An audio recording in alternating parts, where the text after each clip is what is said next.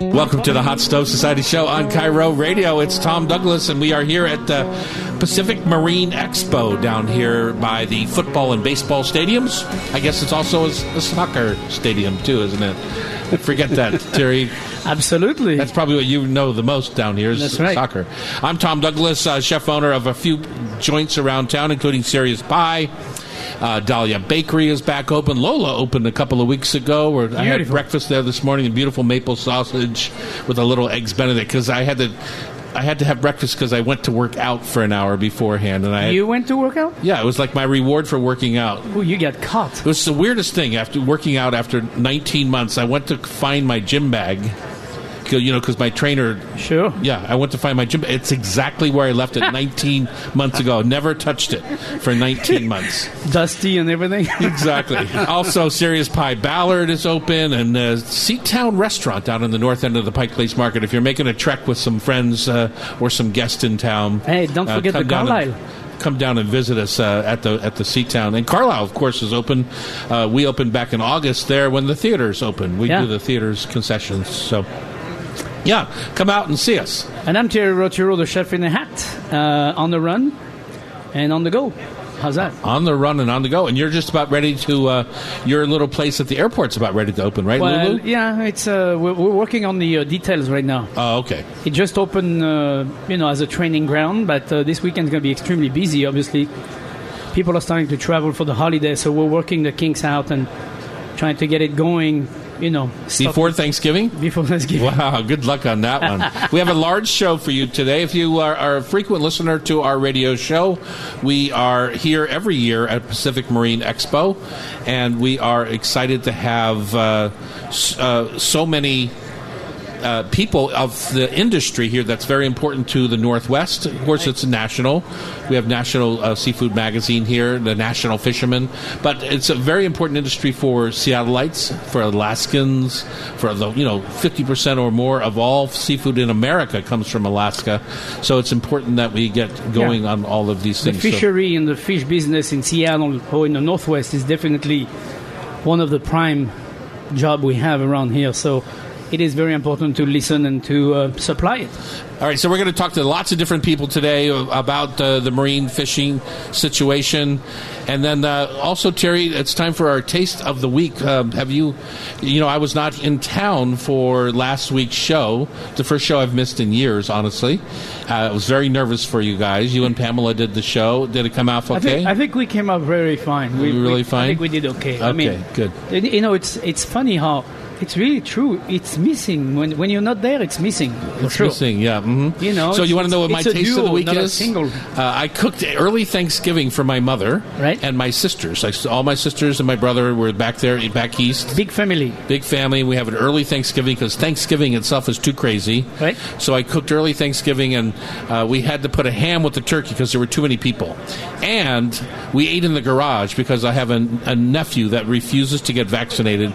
And a niece but they're also very pregnant, and so my mother wanted them at the party, so we set up the garage and opened the garage doors in the middle of a windy, rainy storm to have turkey and ham in the garage with 27 people.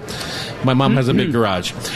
Anyway, we had leftover ham, and one of the things I remember from my childhood is ham on buttered white bread toast with a little Heinz chili sauce. And that's going to be your taste of the week? Well, here's the interesting part about that.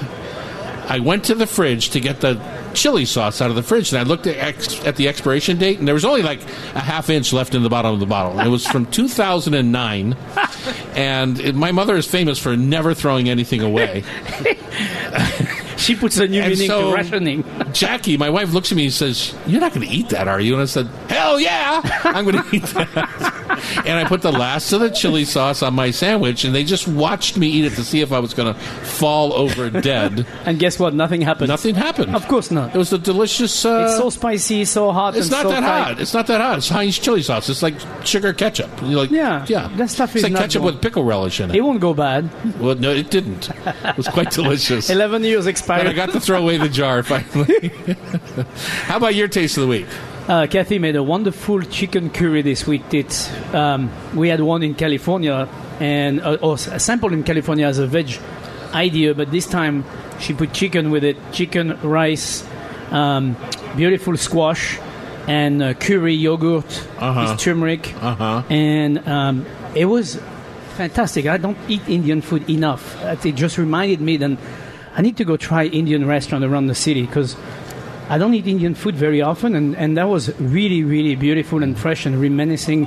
Pomegranate seeds on top, that we brought from California, from my mother-in-law's yard. A pomegranate tree, yeah, she very has a pomegranate tree, and she has lemon tree. We brought a bunch of lemon too. That was. Are you allowed to transport fresh produce across state lines? I did not ask. And you just said that on a national radio show. Yes, I did. Yes. I did not ask. But by the way, so everybody's clear. They're all gone. The police are on their way. By the way, they're gone. Okay. Yes. Okay. But, a good chicken curry was. I thought a whole chicken, broken down, see all the pieces, add the curry. Finish the rice around it. Finish the rice, and then put the chicken in the rice, and let it covered and stew like this. That was really, really. It's almost delicious. like a biryani. Yeah, exactly. Yeah. And it was really, really delicious. You know where I have Indian food probably the most? Is that place up in Northgate called the Saffron Grill. I've heard of the place. Yeah, it's nice. It's a family kind of place, and It's nice. I sit at the bar. I'm the only guy sitting at the bar, the only guy in the whole restaurant drinking wine. So I drink enough for everyone, just to make myself more comfortable. Okay, up next, Bob Callahan is here. He's the Group Vice President of Diversified Communications, and he's the guy who's putting on this amazing show here, the Pacific Marine Expo, down here in the Soto area. Lumens Field. It's still Soto to me. It's still South Dome. Oh, it is Soto. Why not? We're probably on the Dome site itself. It's Cairo Radio. It's the Hot Stove Society Show, 97.3 FM.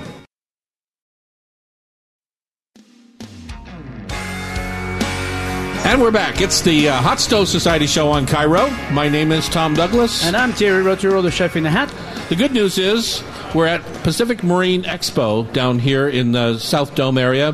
What is the new name of our field here? Lumen Field. The bad news is we are sitting in the most uncomfortable chairs in history. And my guess is, Bob, that you had to pay a lot of money to the event rental company for these chairs. Like everything else, everything's going up. Everything's going up. Everything's going up. We're talking with Bob Callahan. He's the Group Vice President of Diversified Communications. And I got to say, this is my first trade show post-COVID. Yeah. And you wondered when things were going sideways and everything was being canceled, including this show last year, were they ever going to come back? Right. It's been an interesting and long 2 years, but we are back. You can sense the energy on the show floor right now, and it's just amazing. People are just generally glad to give a hug, or shake someone's hand, and just catch then up. use some cleaner. Absolutely. Pretty much every booth has a hand sanitizer in there. Exactly. The seafood industry, and I'm talking about the industry side of it, right? The catching of the fish, the shipping, the boats, all of that is such an important part of our economy here in the Northwest. If you don't believe it, go out and look at Fisherman's Terminal or Pier 91 or even all the way up to Anacortes and that whole process up there. How do you get them all together here? I mean, this is an important show for those folks. Right, and that's what a trade show is all about. It's just bringing thousands of people together under one roof in 3 days, so they can see a product, touch a product, experience it, learn who they're buying the product from, and then they go back. We'll have fishing crews walk around together on the show floor. And they're literally, sizing up a manufacturer, they're sizing up the product, and then they get together and they decide if they're going to buy it and purchase it for their boat. So it's a festive atmosphere too. Does it have to be for their boat? Because Pamela and I were walking the show before we got started here at the booth that we're at, and she saw a giant Cummins engine that she thinks would be great lawn decor. It'd be like a bird bath or something like that. Is that okay? Can you? It would be an expensive what would that bird bath cost? More than my paycheck. More than my paycheck. Okay. All right. But they actually, we also have commercial operators too. We have the ferries operators come to the event, and they're looking at engines and they're looking at the latest in marine electronics and things like that. So it's not just commercial fishermen that come to Pacific Marine Expo. When I was out Jerry, I don't know if you've looked for a boat lately, but boats are hard to get right now. Right. And I saw a survival inner tube over there that looked really fun. Like maybe I would take it up on Snoqualmie Pass or something, right? With 8 of your closest friends. I wouldn't want to be in the water with it, even though I think that's what it's intended for. But it looked like it'd be really fun to have a group ride down Snoqualmie Pass. They do look comfortable, and marine safety is a big component of this event. It's huge. Right, Yeah. and we had a session yesterday on safety, and it was just jam packed. The seats were all filled up, and that's what the fishermen are here to learn and to protect their crew and protect their livelihood as they go out to sea. Right. It's if you ever want to understand the emotion behind that, go out to Fisherman's Terminal and go to the monument there, memorial there for the fishermen lost at sea, and they have to take it seriously. Right. Yeah. Right. It's a great way to spend a Sunday afternoon. Go stroll through the whole neighborhood in Ballard and go through the locks, and it's a great place to bring people from out of town. It's a great place to go revisit once every few years as a local, just to see. This is a serious industry that we don't actually see a lot of in Seattle, even though we're on the waterfront. There's only a few places where those boats come in, right? And because of that, it's often out of the mind, But it's a huge industry and so close to Alaska for us. So close to Alaska, and a good portion of our attendance is from Alaska. So you'll see on the floor today these beautiful Alaskan fishing families. The husband, the wife, the children, they're all working the boat. They're on the floor looking at product, and it's a great thing to see. Right. No, it's cool. We get some of those fishermen that call us. They're up there working it, and they're trying to figure out how they get a little bit more of the money from the process instead of it all going to middlemen to get, by the time they catch it and it gets into my kitchen, and into my customers' bellies. There's a lot of money. They might get $1 a pound for that fish, or maybe, and then by the time I'm selling it to the final consumer, a 6-ounce portion is going for $35. So they're always trying to figure out how to get a little bit closer to the middle of that financial picture. And so we hear from a lot of those fishermen trying to sell their own catch and to start a little business. Right, they're doing a much better job marketing themselves, and so you'll see it's a trend. It's a direct to consumer is very big. And these young fishermen are coming in. They're sophisticated in their marketing efforts and their digital capacity, and they're going out. They're selling to the middleman. They're selling to the end user. They're selling to whoever they wants to buy their catch. Exactly. So, what's the hot thing this year? Is it like the food trade shows where malted vinegars are really hot this year, or enrobed chili pepper chocolates, or every year at the Fancy Food Show there's some hot kind of grouping of product. Is there such a thing at the Marine Expo? Is there a hot type of engine out there, or I think what I would be looking at is air jet propulsion instead of a big engine. Right. We have a couple of sessions on and clean energy production and clean energy engines. So you're seeing more and more of that type of technology come out. Hybrid engines, the battery power is getting stronger. So you're seeing that as well. But I would say the main focus this year is just everybody getting back together. Yeah. It's just that's what this is all about. That's what I look forward to for 2 years, and to see it happening now. My team is elated. I'm elated. It's great. It's a great vibe, great environment.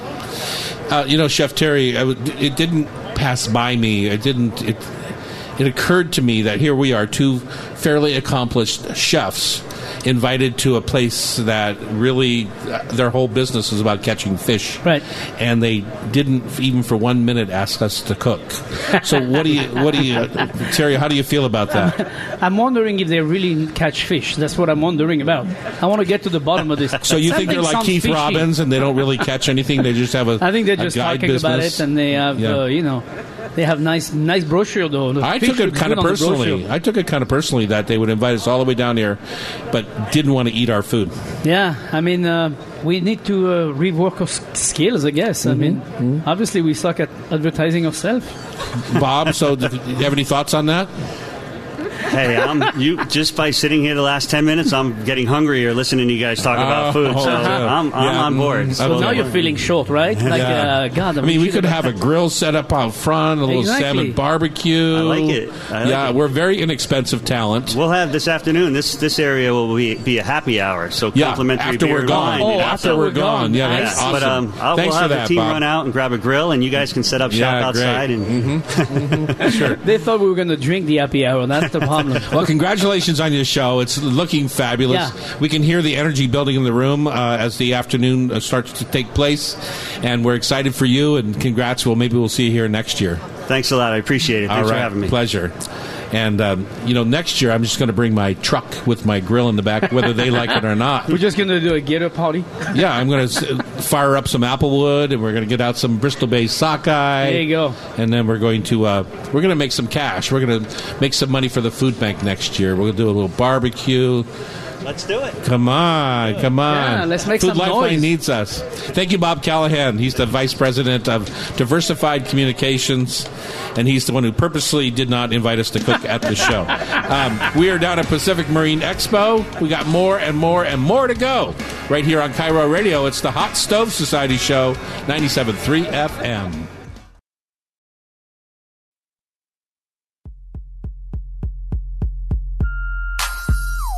Welcome back to the Hot Stove Society Show, coming to you from the Pacific Marine Expo down here at Lumen Field Events Center.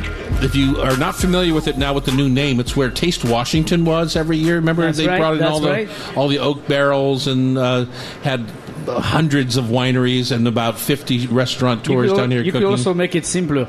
It's where the Seahawks play. No, that's Lumen Field. This Right. is the events center It's right next to the south of it. It's part of the same building. Yes. Whatever, chef. I'm Tom Douglas. And I'm Terry Rotero, the chef in the hat. And we're welcoming Jess Hathaway to the hot seat here at the Hot Stove Society booth. She's the editor-in-chief of National Fisherman and is moderating a panel at 11:20. Why are you with us right now? I had someone else do it. Good job. Way to delegate, Jess. I also don't believe in expiration dates. Is that true? What's the oldest thing you've ever eaten past the expiration date? I'm going to be honest, I don't even look. You don't even look? No. So you could have had a can of tuna that was from the prehistoric ages. Yeah, well, however long they've been canning tuna, I eat it. I don't think it really goes bad. No, I think it's... I mean, the date is made so then, again, it's a liability question. Yeah. It's not necessarily a life question. Like, I mean, people are just shaking their heads at us right now. So if the can is bloated and it looks like it's ready to explode, then probably don't eat it. Right. That's not probably. Don't eat it. Don't eat it. So just tell us about the National Fisherman, and you're based out of Maine, so maybe give us a little update on the East Coast, what's going on in the fishing world, the hot brands, what people are doing to be more sustainable. We talked a little bit with Bob about the new electric engines and things like that to try and be cleaner out there. So tell us what's happening. You review all that kind of thing, right? Yeah, well, actually, the panel that I was supposed to be moderating right now that is happening on the show floor right now is about recycling gear and using old ocean, things that would become ocean plastics to repurpose them into new gear or, wearables and backpacks, all that stuff. And there's a lot of that happening in the industry right now because fishermen are really interested in making sure that the ocean is clean. It's a great idea. I think it's a fabulous idea to take those plastic and recycle them and use it in fishery. I mean, that makes total sense to me. Yeah.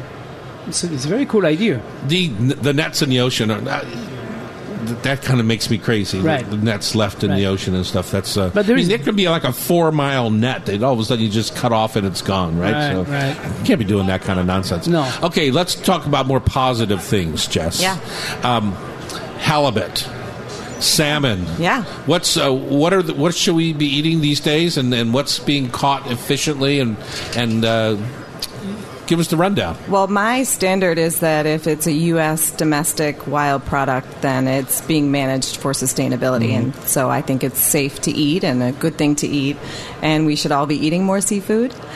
There's a lot of data that pescatarian diet is the healthiest diet that you can be on, and I'm an omnivore, so I eat everything. Right. But I do love fish, and I had halibut last night. I love being able to come out here and have the West Coast halibut because I have it on the East Coast too. Back there they call it turbo, right? Or maybe in Europe they call it turbo. No, in Europe we have turbo. It's actually a little bit different fish, but similar. I mean, it looks very similar. What do you call halibut on the East Coast? Halibut. Oh, okay. But you call it just with a different accent, with a Boston accent. Sure. I really like that. Halibut. What other fisheries are happening up in the Northeast? I heard that scallops are in trouble up there. Well, honestly, the fisheries that are in the most trouble is because of resources and access to the ocean. I mean, right now, fishermen are fighting with two juggernauts of offshore wind and large-scale aquaculture, and that is really affecting their fishing grounds, access to fishing grounds, and that's going to be a problem that we're going to be watching for several years to come.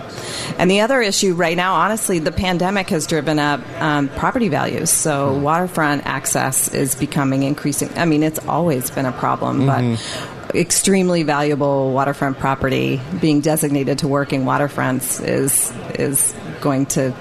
definitely a problem now, and I don't see that problem going away anytime soon.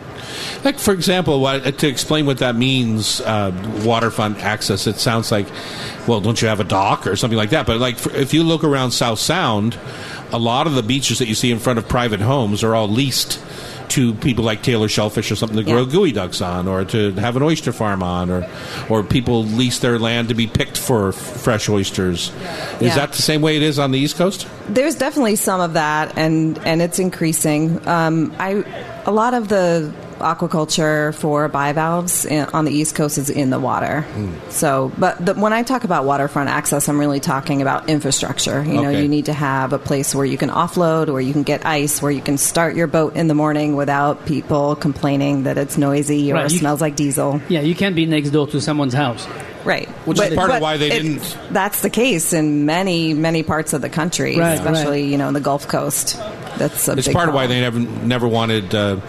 regular boats at Fisherman's Terminal here in Seattle, because it was fishing boats, and that's what they do, right? Right, and that's one of the reasons that we love coming here. Fisherman's Terminal is a unique place in this country for its size. Right.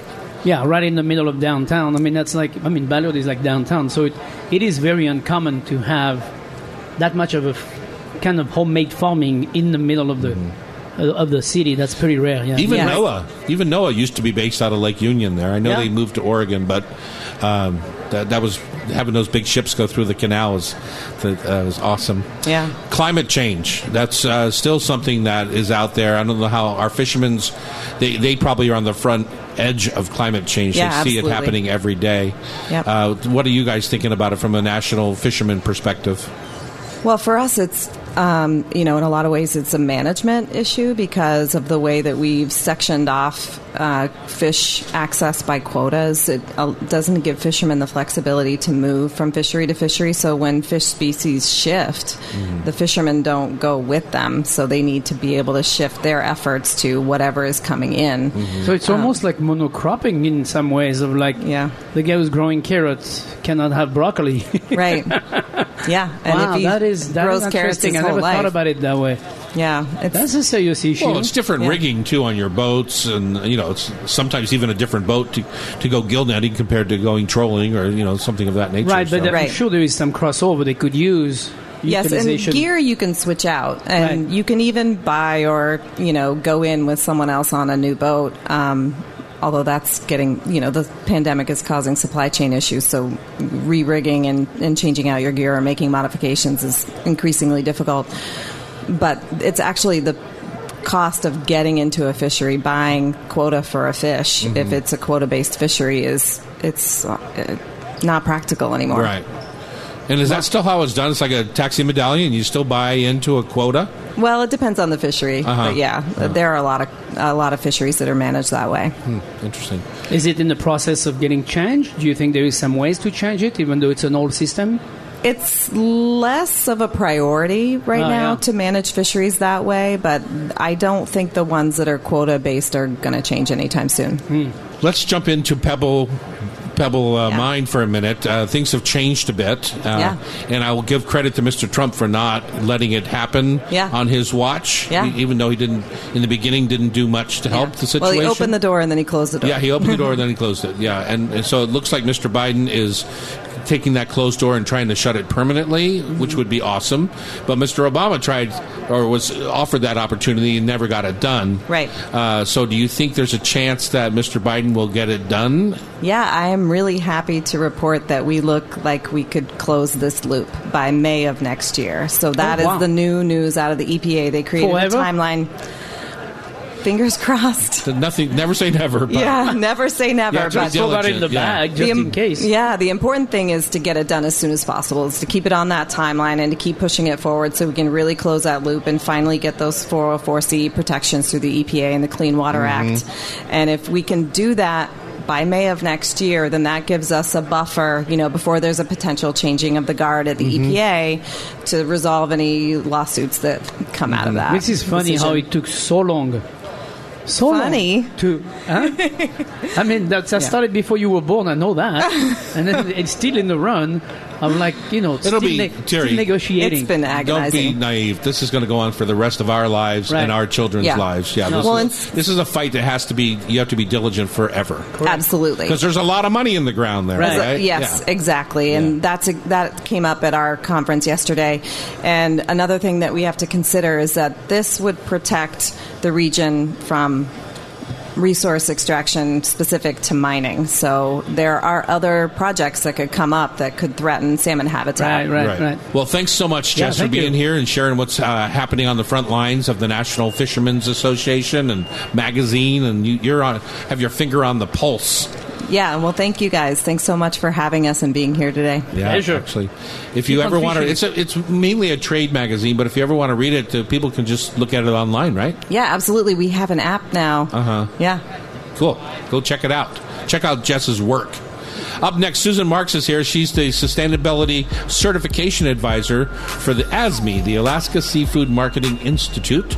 And we'll be right back to chat with her on Cairo Radio. It's the Hot Stove Society Show, 97.3 FM. Welcome back to the Hot Stove Society Show. It's Cairo Radio. I'm Tom Douglas. And I'm Terry Rotero, the chef in the hat. And we're coming to you today, as we do every year, from the Pacific Meat Marine Expo down here in Lumen Events Center.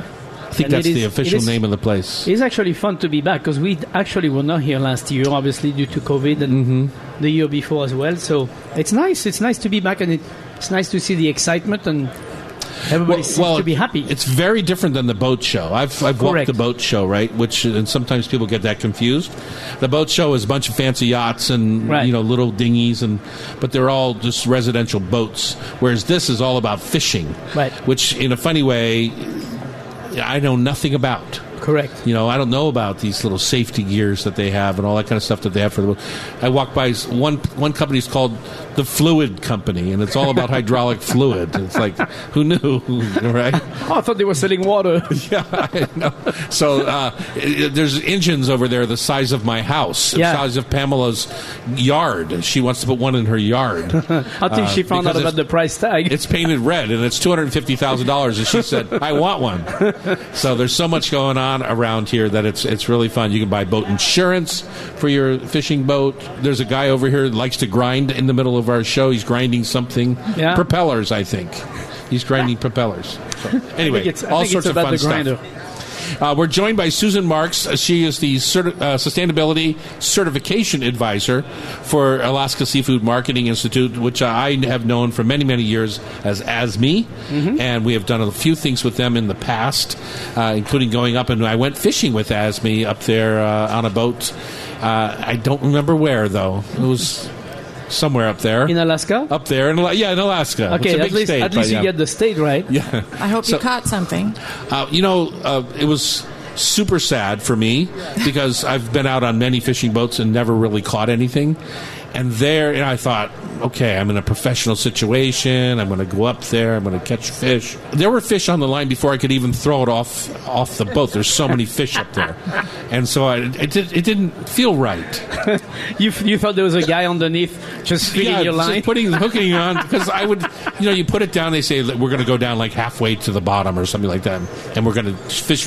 Before you can even tell me what we're fishing for, there was a fish on the line and I had to start pulling it up. So. And what was it you fished? I got everything. I got Alaska cod, halibut, salmon. I got everything. Oh, wow. Yeah. That's cool, though. That's fun. So, as a marketing person, you should love that story. I love it. Tell us about what your job is and how you market seafood to restaurants and grocery stores and big club stores and things like that throughout the country and the world. Sure. Well, the main part of what Alaska Seafood Marketing Institute, or ASME as we're more commonly known, we work with retailers and food service companies and restaurants like yourself to build promotions, basically to get people to eat more seafood, because that's the mission of ASME. We want to increase the consumption and economic value of Alaska seafood. So, we want to meet people where they're at. So, some people eat a little bit of seafood, some people eat a lot, and there's others who maybe haven't tried it. So we want to build promotions that talk about the great attributes of Alaska seafood, which there are many, and get people to try it. And, once they try it, taste is everything. Yeah, that's not hard to get them back once they try it. Yeah, exactly. So what are the basis of the criteria? What are you requiring for something to be with your label on it or your approval? For the Alaska Seafood logo. Correct. Well, no, your sustainability. No.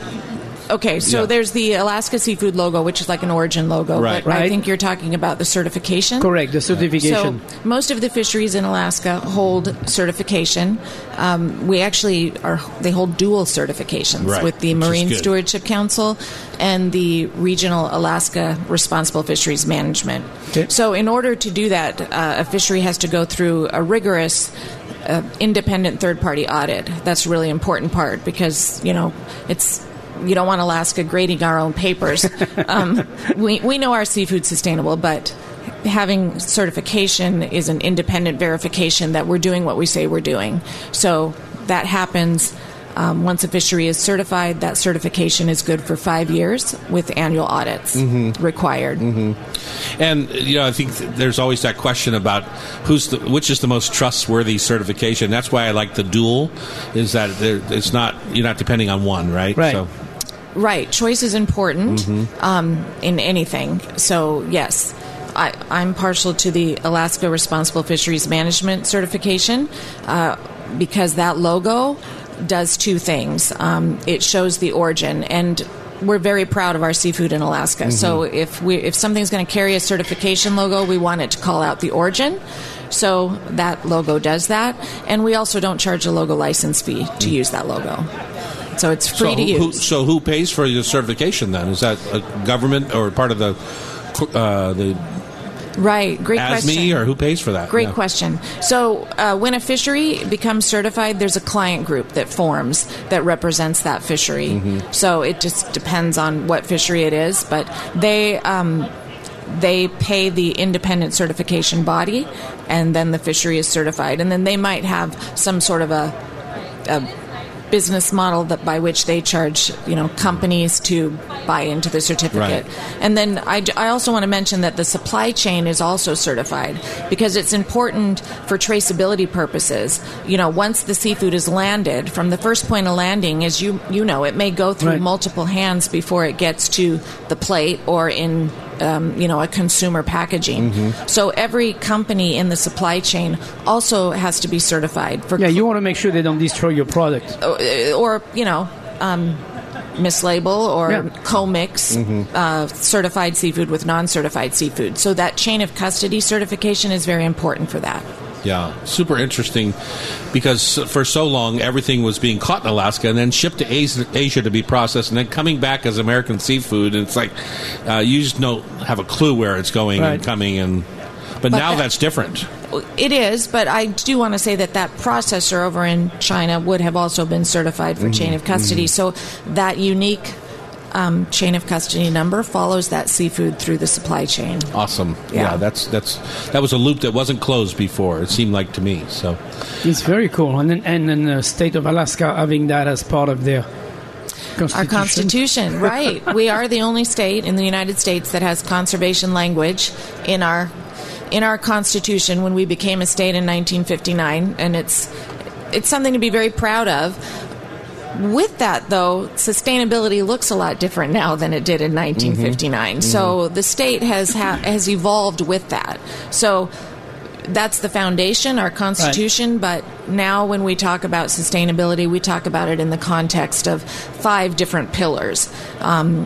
Fisheries management is what underpins everything. We wouldn't be here talking if we didn't have a strong, robust fisheries management system in Alaska. Right.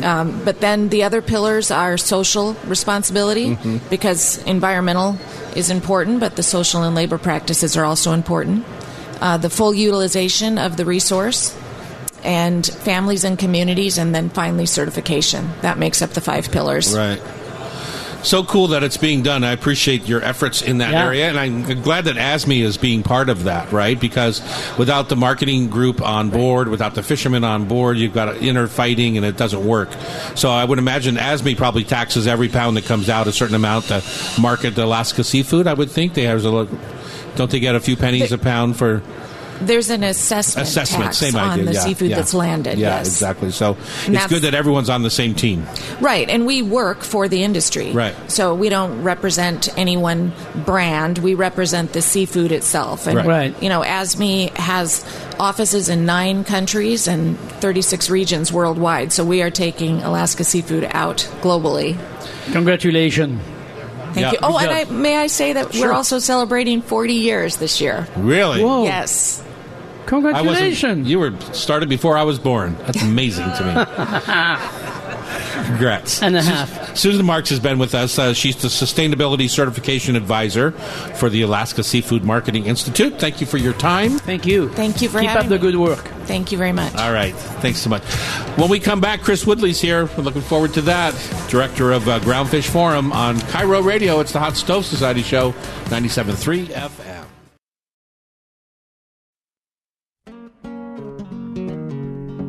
All right, and we're back. Thank you for hanging with us here on Cairo Radio. It's Tom Douglas. And Terry Roturo, the chef in the hat. And we're coming to you live from Pacific Marine Expo. If it sounds a little different out there, it is a little different. It's alive. It's alive. It's after 19 months. We're actually out in public. I know, first time. I mean, I of course, we've been out in public at our restaurants and stuff, but this feels different. Yeah. I mean, it feels a little bit like going to, like I went to the opera a couple of weeks ago, or going to a baseball game. It feels like that a little bit more.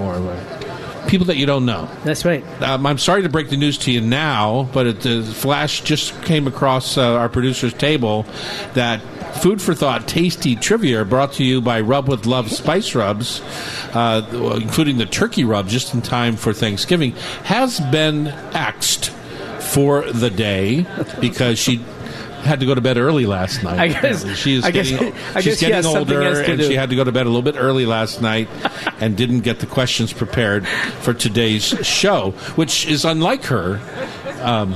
Because usually when we have a theme like we have today, which is like a fishing industry, I mean, that would have been all easy. That kind of good stuff. It seems like it would have been easy for her to get together a few questions for you and I, Terry. Yeah. But we don't have it, and so if you want to turn the radios off now, I don't blame you. Wait. We should at least. Wait for the rest of this hour. Yeah, wait for Chris Woodley.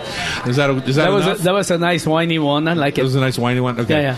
Chris Woodley is here. He's the Executive Director of the Groundfish Forum, which represents 5 member companies that operate 19 trawl catcher processor vessels in the federally managed fisheries of the Bering Sea, Aleutian Islands, and the Gulf of Alaska. That sounds like a big job, Chris. It is a huge job. Oh, let me scoot in here a little bit more. How about that? Yeah, perfect. Yeah, so It is a huge job. We're one of the fisheries in Alaska, or that work in Alaska, that people just don't see a lot of down here, because we're operating up in Alaska from January through about this time of year, through about November. Then the boats all come back down and go through their shipyard and maintenance periods down here. So if you happen to be out on Lake Union right now, and you'll see these larger boats that are getting worked on, our operations support the large maritime industry sector that's here, with all these different vendors and these different groups that are here at the show today. So yeah, it's seafood is big in Seattle, and we're part of that. We're one of the many fleets, but we're one of the ones that people don't know a lot about. And so, is it safe to say that the products your fleet catches mostly end up in prepared products, like, if you go have a McFish at McDonald's, or if you go have Long John Silver's fish and chips, or a Mrs. Paul's fish stick, or things like that, that's generally where ground fish shows up, right? It's actually a mix. So we export most of our product overseas. A lot of it comes back to the United States. So what U.S. consumers will see here is like in the frozen food section at grocery stores, if it's flounders or soles or perch. Those are all or cod. Those are all products I think that people can see on a day-to-day basis. Recently, shameless plug, but some of that flounder that we catch is now served at Popeyes as their Cajun flounder sandwich. No way. And it is good.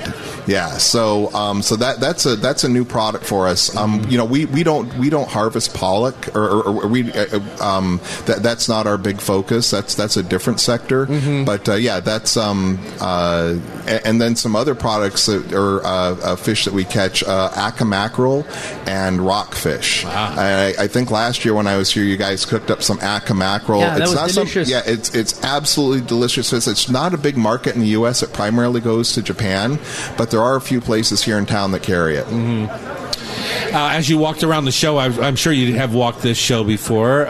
Anything catch you as a new item out there in the fishing world?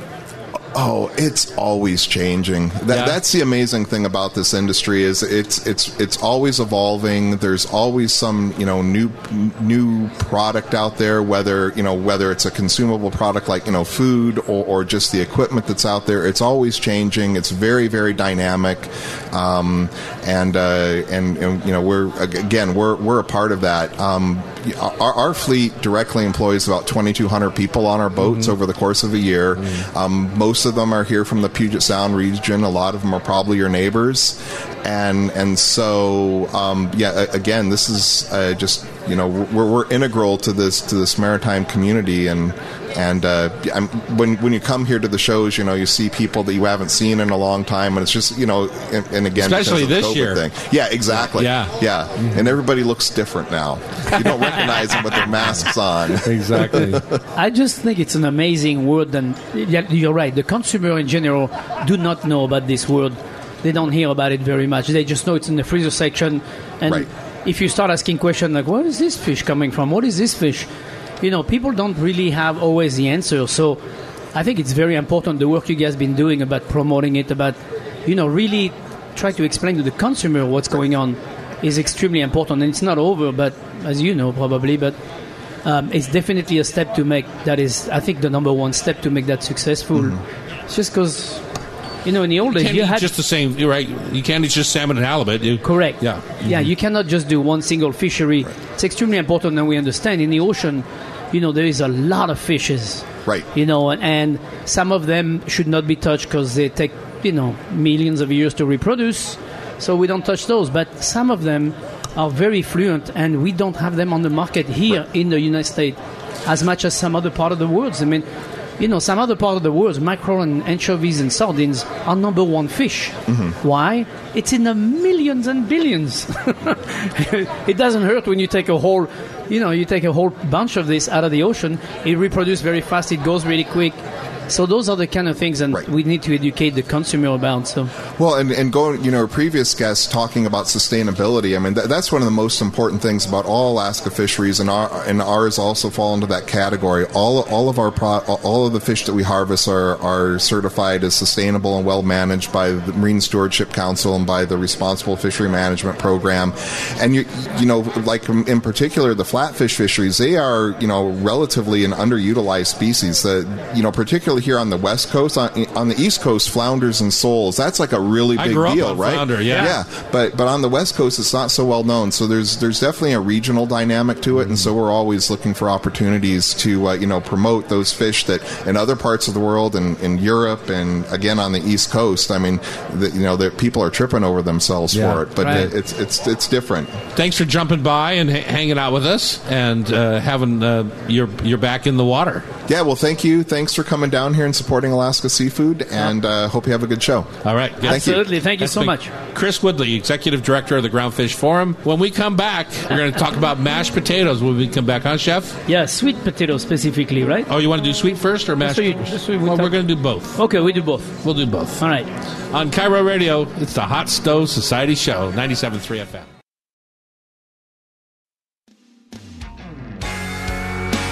And we're back. It's the Hot Stove Society Show on Cairo Radio, 97.3 FM. As you can hear, we're surrounded by the folks here at Pacific Marine Expo. You can hear all the sights and sounds and noises and the bits. There's a table just to our left, Terry, that has got a grinding tool that they're trying to sell to every person in Seattle. Every time I hope they're successful because we hear it a lot. we hear it a lot here on the show. We have lots of different facets of the industry, the seafood industry here today. None really about the cooking like you and I do, but Right. this is more about the catching of the fish, the sustainability. We haven't yet talked a little bit about water yet. And I teased you to tell you we're going to talk about mashed potatoes. We have to wait one more segment, Sure. and we'll talk about mashed potatoes.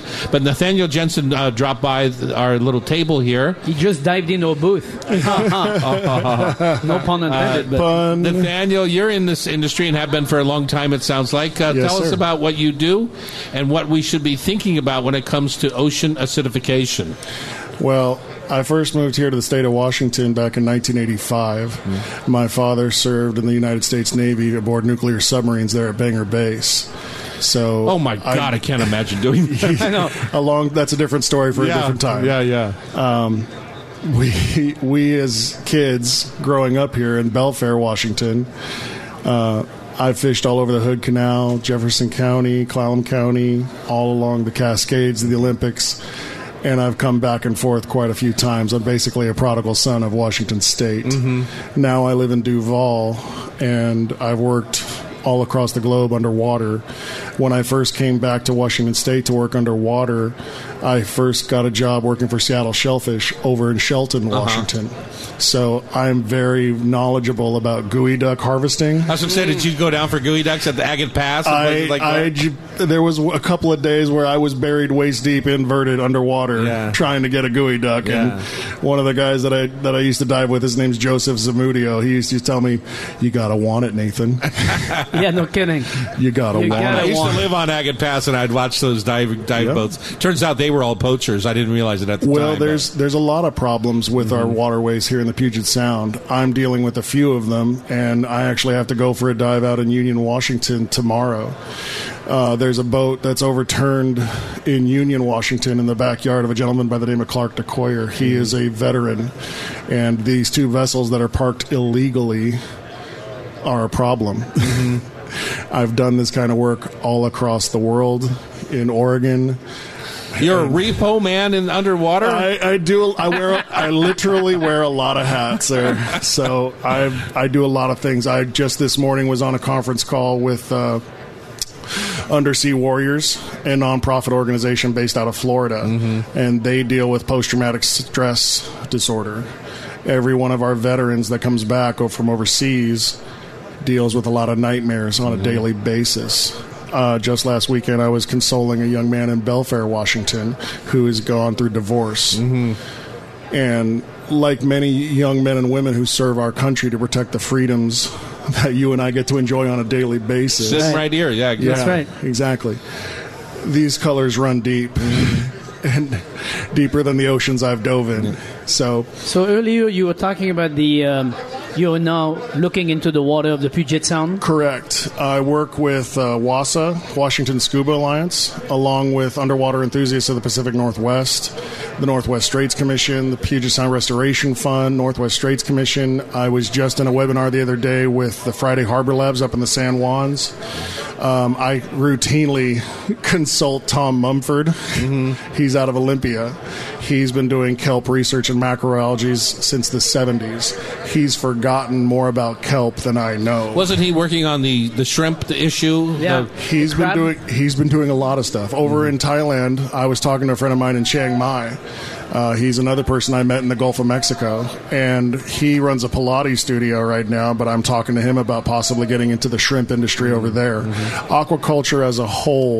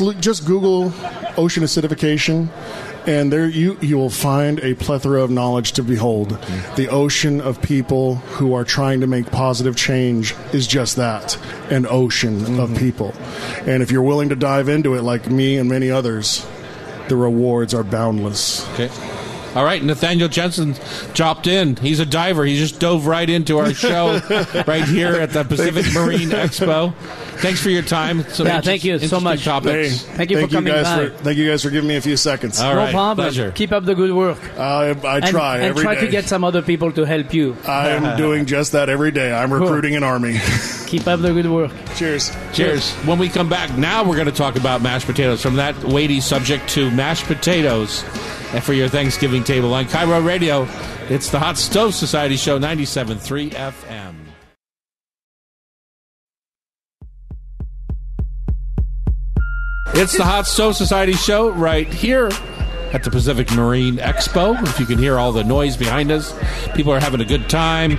They're excited to be back together. You know, they skipped this show last year. We've done it for maybe 10 years in a row, I want to say, and got it skipped last year. I don't know why. Could have been a pandemic. I'm not sure. Yeah, it could have been. But we're happy to be back and enjoying down here at the Stadium District, I would call this.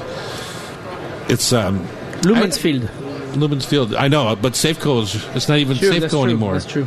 It's not T-Mobile. It's T-Mobile Park now. It's hard to keep up with those things. I know. I was just happened to be reading yesterday. There was naming rights just sold to the Staples Center in L.A. Oh, what is it now? Some Bitcoin type thing. $700 million for the naming rights. Oh, my God. $700 million. Well, we could definitely help. Just for those of you listening, the naming rights for my restaurants are available. And if actually, the Chef in a Hat is for sale. The Chef in the Hat is for sale. You just let me know. Just come up with a price. Bring the checkbook and let's do this. Mashed potatoes, Chef. Yes. Everyone knows that you put the potatoes in, on the stove. A lot of people boil them. I try to steam them more. I try to use as little moisture as possible. Correct. And then, where do we go from here? Well, for me, the most important part of a mashed potato is to try to never get it to cool off after it's made. Just to avoid having to rewarm it up, and then you get a completely different texture on the potato after that. So I like to keep it fresh. So when I make the mashed potato, for example, for Thanksgiving... That wasn't where I was expecting you to go, Chef. Oh, I'm sorry. We still got potatoes in a pan. We haven't got to the cool-off stage. Well, we're gonna have to make the next stage. Do we add anything to our potatoes? Oh, do we do... to me, it's a reduction... What's your process? A reduction of cream. You reduce the cream? I reduce the cream just to make it even thicker. Yeah, by half. Okay. And then I take a pound of butter. Depends how much potato I have. Okay, let's say I have 3 pounds of potato. Okay. 3 pounds of potato. I use 1.5 pounds of butter. You do not. 50% of butter. 50. Yeah, just butter, salt, a little. The reason I put reduced cream. The reason I put the reduced cream is so it's holding the butter so it doesn't break. Oh, okay. Yeah, I would imagine you're not making hollandaise here. You're making mashed potatoes, and that's what I make. Okay. You know what? I have never had any complaint about my mashed potato. Has anyone ever left the table? Yes. And the mashed potato never sustained. I mean, it's gone. Okay. All right. It's nice to your lips when you eat the mashed potato. Okay, so we've got the potatoes. They're either boiled or steamed. Correct. I prefer steamed because I try not to wash out all the flavor of the potato. Absolutely. Okay. Yellowfin. I use yellowfin. Okay, so now they're in the mixer. They're in your KitchenAid. So wait. Whoa. Hold on. They're broken down. My potatoes are either, after they're steamed, you peel them off and then you break them down. You peel your potatoes after you steam them. Oh, okay. Before, how about that? Okay, I'm just asking. And then you break them into 4 or 6 pieces. You cut them in 4 or 6 pieces. Okay. Nice potato. You put them in a steamer. Then when you put them in the mixer, you do not want to over-mix your potato. It's extremely important. So I take all my butter that's already cubed in small cube in the freezer. I take it out of the freezer. I drop it into the mashed potato. I put the reduced cream. Wait. You just said you don't want to cool off your mashed potatoes. I know what I said. Frozen butter in there. I know what I said. Yes. You're gonna understand why. Then I pour the cream over. That's reduced cream. That's hot. I pour that over, and then I mix over the butter. Over the butter, and then I mix really fast for just like 10 seconds, and then I'm done. Because after that, it's going to get a little bit gooey, and it's going to get the potato is going to start to be rubbery, or rubbery. I guess that's the word for it. So you just want to make sure you don't over mix it.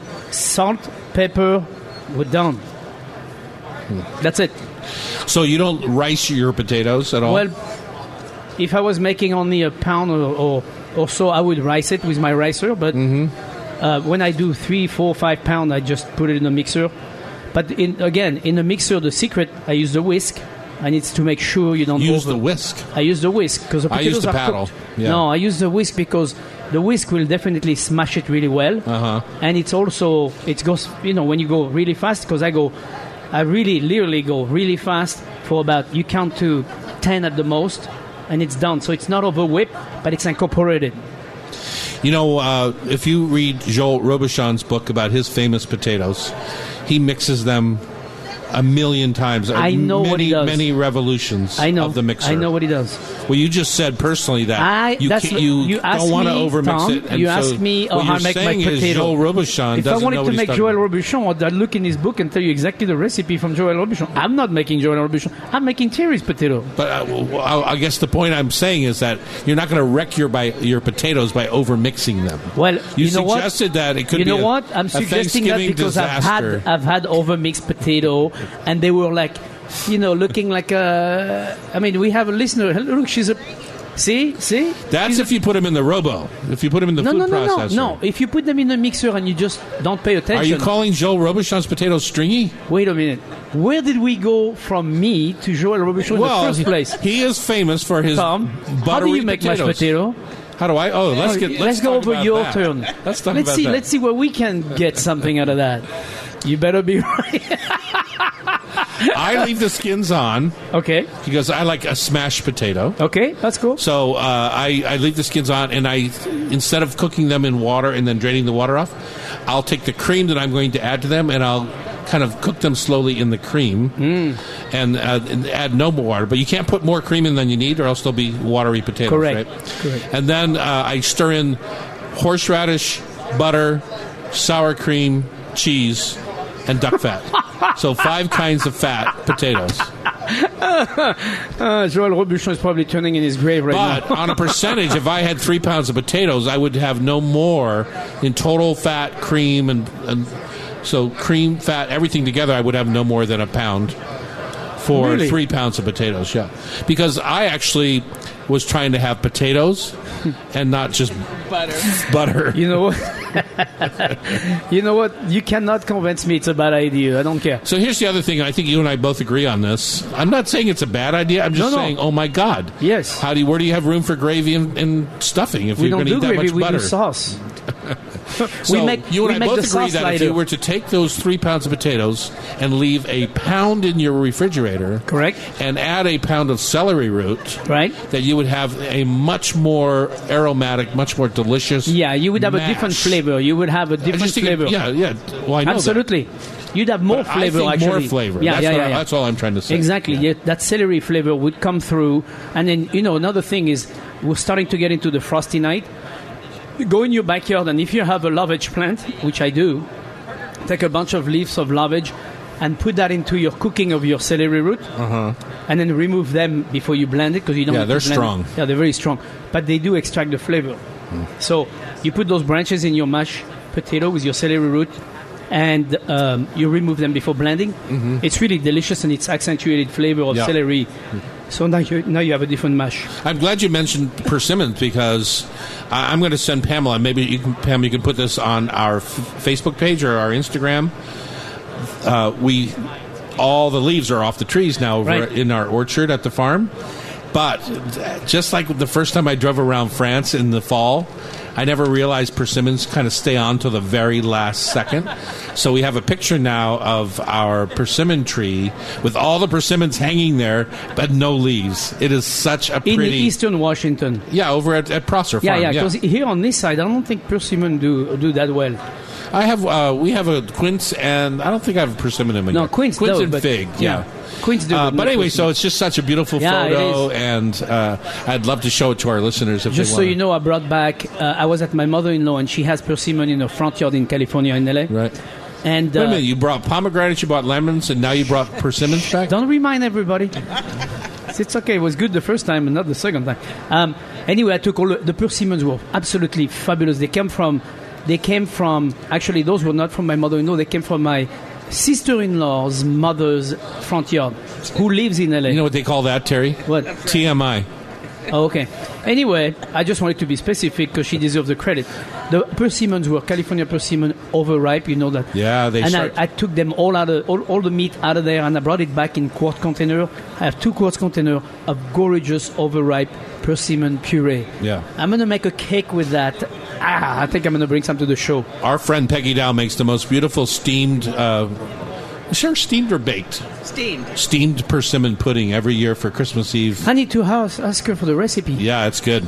And she makes a little hard sauce out of pear brandy and That's butter. That's exactly what I was going to do, is to make like a hot creme anglaise. There's our friend. It must be time to say goodbye.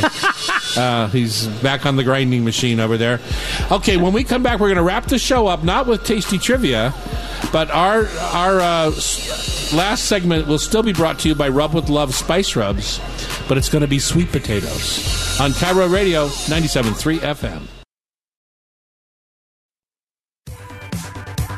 Yes, sirree, this is the last segment of today's Hot Stove Society radio show. Thanks for hanging with us for 2 hours here at Pacific Marine Expo. Pamela has been here. Sean, technically advanced man that he is here.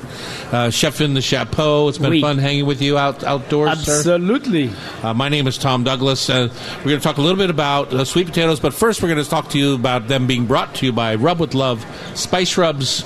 Now's the time to get your turkey rub in your local grocery store or at TomDouglas.com or down there in the market. You know, we have all of our rubs at the Rub Shack in the Pike Place Market area. Absolutely. I'm not allowed to say the market, you know, like the Pike Place. Well, market. you go shopping I'm in the area. You go shopping at Pike Place, then you go up north, and then the next north block, end of Pike Place. The next block, you're in your restaurant. Yeah, exactly. So, if you want to. When I was working with Trey Lamont, doing some videos for his new jerk spice that we're selling all over the country under the Rub with Love brand, he made jerk spice sweet potatoes. And of all the things we made that day, that was, you know, in my mind, I'd think, well, jerk spice, it's going to taste like jerk spice on chicken. It's going to taste like jerk spice on sweet potatoes. It's going to taste like jerk spice on cod if you put it on cod. And it really does change with each of the items underneath of it in a fun way. But it changed most to me with the sweet potatoes because it's a very spicy rub. And the sweet potatoes are very sweet once they're roasted. You know, they come out like candy. And so that hot, spicy jerk spice on top of the kind of hard roasted sweet potatoes, caramelized sweet potatoes, it was magical. It was really a delicious combination. So. Yeah, I'm a big fan of baked sweet potato with creme fraiche. Not because I'm French, but because of that sourness that's on top of the sweet potato. It really, really combines really well. You know, this, like you said, very sweet with sour is, I think, a great match in heaven. I mean, it's an easy one. Chopped chives everywhere, which brings another little bite to it. I'm a big fan of lemon. You know, you take a lemon and you just grate it right over your mashed potato, your sweet potato, and that's also, I think, a nice perkiness to the dish. So do you make your baked sweet potatoes the same way you do a regular No. baked potatoes? What I love about sweet potatoes is, to me, sweet potato is the kind of mash you make eating a vegetable and a mashed potato at the same time. That's what I think about it when I'm doing that. It's full of beautifulness. You come home, you take the sweet potato, you rinse it off, put it in the oven, and you don't poke it with a fork or anything? Nothing. I just put it in the oven, 350 degrees, usually 30-40 minutes. I can prep dinner during that time. By the time I'm done with dinner, the potato comes out of the oven, we sit down, cut it in half, and then here comes the creme fraiche and the party. Do you eat the skin or not? Oh, yeah, I eat everything on the sweet potato. Okay, me too. I mean, the sweet potato skin is so thin, and it's also part of, I think, to me, that's part of it. You know, it's part of the vegetable. No problem eating the skin there. Pamela, you are a sweet potato nut because you love every dinner, every meal to have the rainbow on the plate. And the sweet potato is an easy orange for the rainbow. So what's your favorite way? I've been slicing it, so instead of whole, I love the discs. And both sides with your Chinese 12 spice. It's my very favorite with sweet potato. Really? And as usual, high heat, butter oil combo, so it gets that crispy edge and nice and creamy inside. And you know, if you have your grill going, they grill beautifully that way. Those discs grill beautifully, and they cook really fast. Yeah, I mean, it's that's one thing what I like about the disc. Yeah, it's going one thing faster. about sweet potato. It's not a potato. I mean, potato would never cook like that, that fast and everything. It's cooked faster than a potato, and because of the sugar content, it's really nice and caramelized. You can add it to a salad. You can do so many different things with it. Smoked salmon, once after it's grilled, if you put lemon squeeze on top of the sweet potato, now you get a sweet and sour, and then you put smoked salmon on top of that. It's really good. And when I say smoke, I don't mean hot smoke. I mean cold smoke. I mean cured salmon. It's really delicious. when if you take, a lot of people have those little, I bought mine at the fair, those little V slicers, they call them. Yeah. And they have a julienne thing, and you can make little matchsticks. Sweet potatoes matchstick up great. Oh, yeah. So you could just, if you want, you can just drop those in a deep fryer situation and have little sweet potato crisp, little like matchstick crisp. Yeah. Or you can take that matchstick grated sweet potato, put it into I toss it with a little bit of sesame oil, salt, pepper, and any sort of spice, smoked paprika, any sort of spice. Put it into a saute pan, Super about hot. a quarter-inch thick, not super out, because you burn the outside before you cook the inside if you go too hot. But you just are making a potato pancake, basically, out of this shredded sweet potato. And if you go too thick, then it wants to become mashed potatoes in the center. Right. So you have to keep it thin enough that it stays a little bit lacy. Not unlike latkes. You want latkes to kind of be spread out enough that they stay lacy and crispy around the edges. And the same thing happens with the sweet potato, but I love it with the sesame oil. And sweet potato gratin, easy to make. Easy. I mean, this is like a gimme. And you don't have to put as much cream in your gratin. Just a little bit of cheese. But very because they're cream. watery, you mean? No, because they already the thickness of the sweet potato is different. So when it's cooked, you just press a little bit on your gratin. So wait. Go back one step for me. Are you slicing them how thick? Quarter-inch. Quarter-inch. And then you put them in a buttered Pyrex pan. You just at an angle or on top of each other? No, let them down flat. Okay. And then put seasoning in between the layers, a little bit of cheese in between the layers, and then you put a little bit of reduced cream on top of the dish. And you put that in the oven and you bake it for a good 35-40 minutes. Mm-hmm. And you have this gratin. And what the mashed potato does, what the sweet potato does, is it mashes nicely. So when it comes out of the oven, you press with a big spatula. You press gently on the gratin, and it will basically becomes a one-piece thing. So when it's cold the next day, you can just cut square and rewarm that in the oven very easily. Use it for many different things. Also, a great thickener, baked sweet potato, is a great thickener for a soup. You take chicken stock, you put that just in. Just like butternut or something like that. Yeah, it's a great base, and it's a great thickener for a soup. So you can use that for the next day. I make them just like JoJo's, too, where I toss them in duck fat and roast them in the oven, little wedges. And last week I spiralized one and made a parsley raisin pesto for it. Wow. So did you cook the sweet potato at all? Yeah, you needed to. A little bit. Just a blanch in hot water? No, cast iron, oil, and then a green sauce. That sounds delicious. Yeah, it was wonderful. Well, that's almost a rainbow right there. Right there. What's for blue? Oh, you're serving curacao? I was putting together a class. We're going to do a filet mignon class at the hot stove for Christmas. When is that class? It's not posted yet, I don't think. No. Anyway, we were talking about what different preparations of filet mignon we should have on there, and this is how far my friend Pamela has come from her hippie days as a vegetarian restaurant manager. I said, let's do tornadoes, and let's do, what else did I like, a Wellington or something, and let's do this or that. And she says, how about raw? And I said, like steak tartare? I've grown up. Oh, my God. It was like the most amazing thing. Would you try it? Oh, yes. Oh, yes. Listen to that. Especially with some capers, lots of lemon. I'm in. As long as it doesn't taste like raw meat. Do you do the raw egg too, the yolk? Oh, no. No? Okay. Oh, well, and next year. Terry, we have him on the calendar for his crepe class too. Oh, do you? December 4th. Oh, yeah, December 4th, Saturday morning. It's going to be fantastic. If you're bored at home, we'd like to invite you to the Hot Stove Society cooking school. So how do they book again?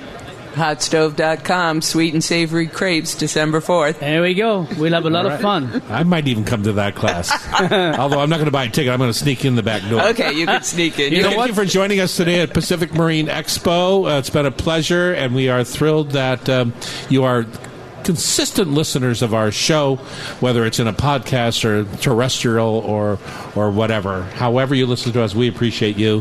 Thank you so much for hanging with us during Seafood 101 month, all of October, and now we cap it off with this. Chef and the Chapeau, great to see you. Likewise, Mr. Douglas. Thanks to our production team here and to Sean Del Torre back in the Cairo studios for our editing. We'll see you all next week. Have a wonderful weekend and happy Thanksgiving.